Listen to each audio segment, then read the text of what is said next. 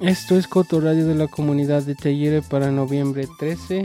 Mi nombre es Luis Tavares y las titulares de hoy son: Arrestan al sospechoso de apuñalamiento, Telluride elige un nuevo concejo municipal y la carrera por la alcaldía está demasiado reñida para convocar.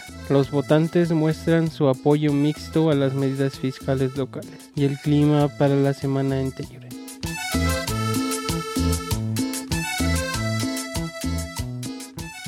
Un sospechoso está bajo custodia después de un incidente de apuñalamiento el viernes por la noche. El departamento de Marshals de Telluride dijo que el incidente ocurrió por la avenida East Colorado alrededor de las 6:45 p.m. el viernes. Los Marshals de Telluride respondieron a la escena de inmediato y brindaron atención médica a la víctima, quien luego fue trasladada al Hospital Regional de Montrose para recibir atención adicional. El sospechoso se entregó al departamento de Marshals de Telluride y ya no es una amenaza para la ciudad. Se recomienda a cualquier persona que tenga comentarios o información adicional sobre el incidente que se comunique al 970-249-9110. Las llamadas se pueden hacer de forma anónima. La carrera por la alcaldía de Telluride aún está demasiado reñida para decidir. Solo hay 7 votos que se interponen entre Teddy Erico y Mien Fee. Según la secretaria del condado de San Miguel, Stephanie Van Dam, todavía hay 18 boletas pendientes en el precinto 1, que es la ciudad de Telluride, que han sido rechazadas debido a que las firmas no coinciden con lo que tienen en su récord. 18 votos son suficientes para inclinar la contienda en cualquier dirección, lo que significa que el resultado por la alcaldía seguirá siendo un misterio hasta el próximo jueves 16 de noviembre. En la carrera por el ayuntamiento de Telluride los votos también están cerca, pero Ashley Story llegó como la mayor ganadora de votos con un poco menos del 22% de los votos. Elena Levin quedó segunda con un poco más del 21% de votos. Tanto como Story y Levin se unirán al Consejo Municipal de Telluride, ocupando los asientos que estaban vacantes que dejó Lars Carson y Adrienne Christie. Lichea Benton obtuvo el tercer mayor número de votos en la noche de las elecciones. Ella podría unirse al Consejo Municipal dependiendo del resultado de la carrera por la alcaldía. Los miembros del Consejo Municipal recién elegidos se unirán a los concejales Jesse Ray Argeles, Dan Ebright y Geneva Chanet para completar el Consejo Municipal. Mien Fee permanecerá en el consejo, ya sea como concejal o como alcalde. Los miembros recién elegidos prestarán juramento en la reunión de Telluride del 28 de noviembre. Deño Simke fue el ganador indiscutible de su carrera como moderador de la reunión de la ciudad de Telluride. Las 2 medidas electorales de Telluride también fueron aprobadas fácilmente. La medida electoral 2A permite que el municipio retenga el exceso de ingresos del impuesto a los inquilinos del municipio. La medida 2B enmienda el Estatuto de Autonomía de Telluride para definir a un elector calificado en las elecciones locales como alguien que ha vivido en el condado Colorado durante 22 días inmediatamente antes de las elecciones. El condado de San Miguel tuvo una participación considerable de las elecciones del martes. Con un poco más de 6,000 votantes en el condado, se emitieron aproximadamente 3,300 boletas para una participación electoral del 53.6%. Además de seleccionar candidatos en las contiendas por junta local, los votantes de este ciclo electoral se enfrentaron a múltiples aumentos propuestos en el impuesto a la propiedad. Tanto el distrito escolar de Telluride como el distrito hospitalario vieron una aprobación exitosa de esos aumentos, pero en el distrito escolar de Norwood los votantes optaron por rechazar un aumento en los fondos que habría ido hacia una nueva instalación escolar. El distrito escolar R1 de Telluride, los votantes estaban ansiosos por abrir sus bolsillos, o al menos los bolsillos de los propietarios del distrito, que terminarán pagando el nuevo impuesto. Apareciendo en la boleta como la pregunta 4A, el distrito pidió recaudar aproximadamente $3.8 millones al año con el fin de pedir prestado un bono de $30,000 millones para sus necesidades de vivienda e instalaciones. La pregunta 4A recibió un apoyo rotundo, con aproximadamente el 65% de los votantes a favor. Los recursos adicionales se destinarán a la construcción y compra de viviendas para el personal, mejoras en las instalaciones y la finalización de una instalación solar. En el distrito de Norwood, la pregunta 5B pidió a los votantes recaudar un bono de $10 millones para una instalación escolar completamente nueva, que se reembolsaría durante aproximadamente 20 años a $800 al año en impuestos a la propiedad del distrito. A los fondos se uniría una subcomisión de aproximadamente $60 millones del estado de Colorado, que dependería de la aprobación de 5B. Los votantes rechazaron la medida por un estrecho margen, con 360 votantes en contra y 313 a favor. Aunque hay algunas boletas pendientes en esta contienda, es poco probable que cambie el resultado.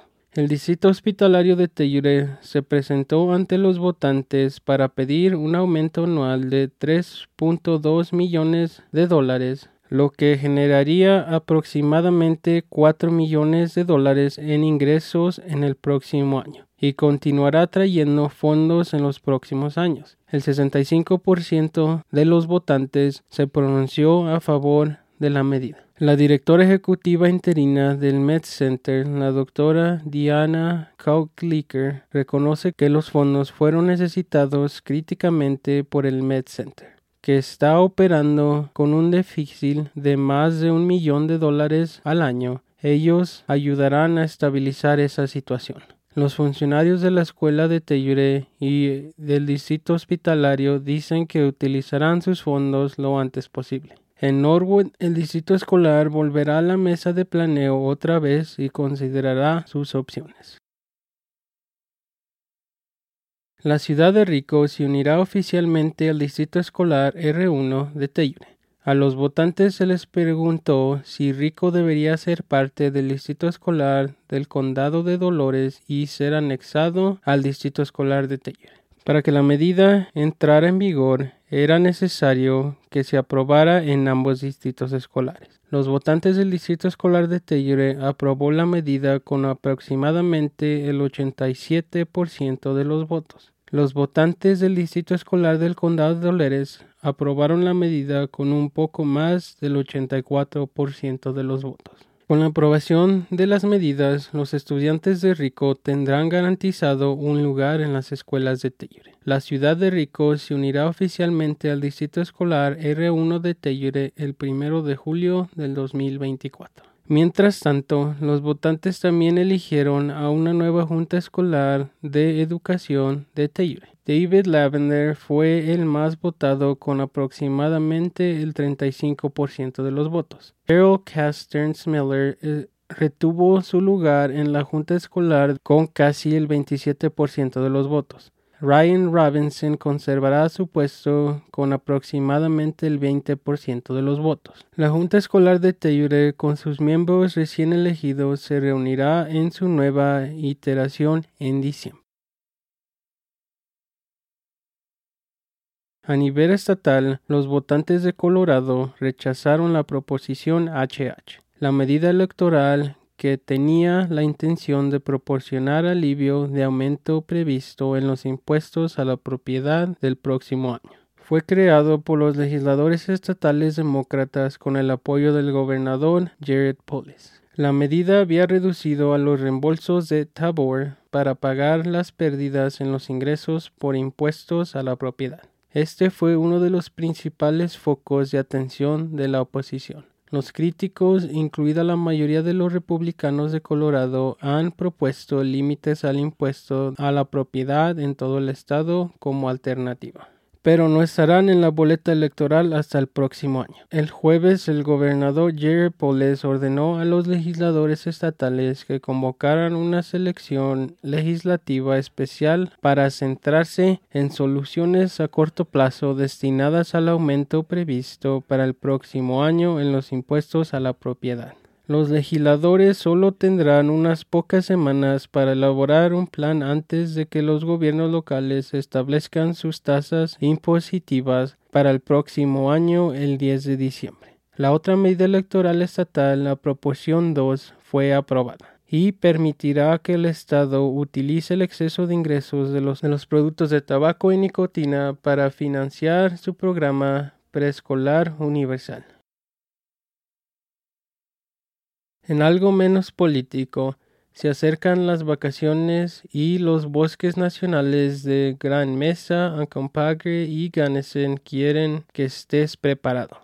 Los permisos para el árbol de Navidad están oficialmente disponibles en GMUG. Con un permiso se permite a la tala de los árboles en las tierras con la excepción de áreas silvestres, retiros escénicos, áreas de venta de madera, áreas de recreación, campamentos y comienzos de senderos. Los árboles deben de tener un máximo de 20 pies, diámetro de 6 pulgadas. Los individuos pueden seleccionar entre una serie de especies especiales de abido y pino, aunque puede haber algunas restricciones de especies locales. Además de una tradición divertida, los funcionarios de GMUG señalan que cortar un árbol de Navidad puede ayudar a mejorar la salud de los bosques. La eliminación de árboles pequeños densamente pobladas ayuda a que otros árboles crezcan y puedan abrir áreas que proporcionan forraje para la vida silvestre.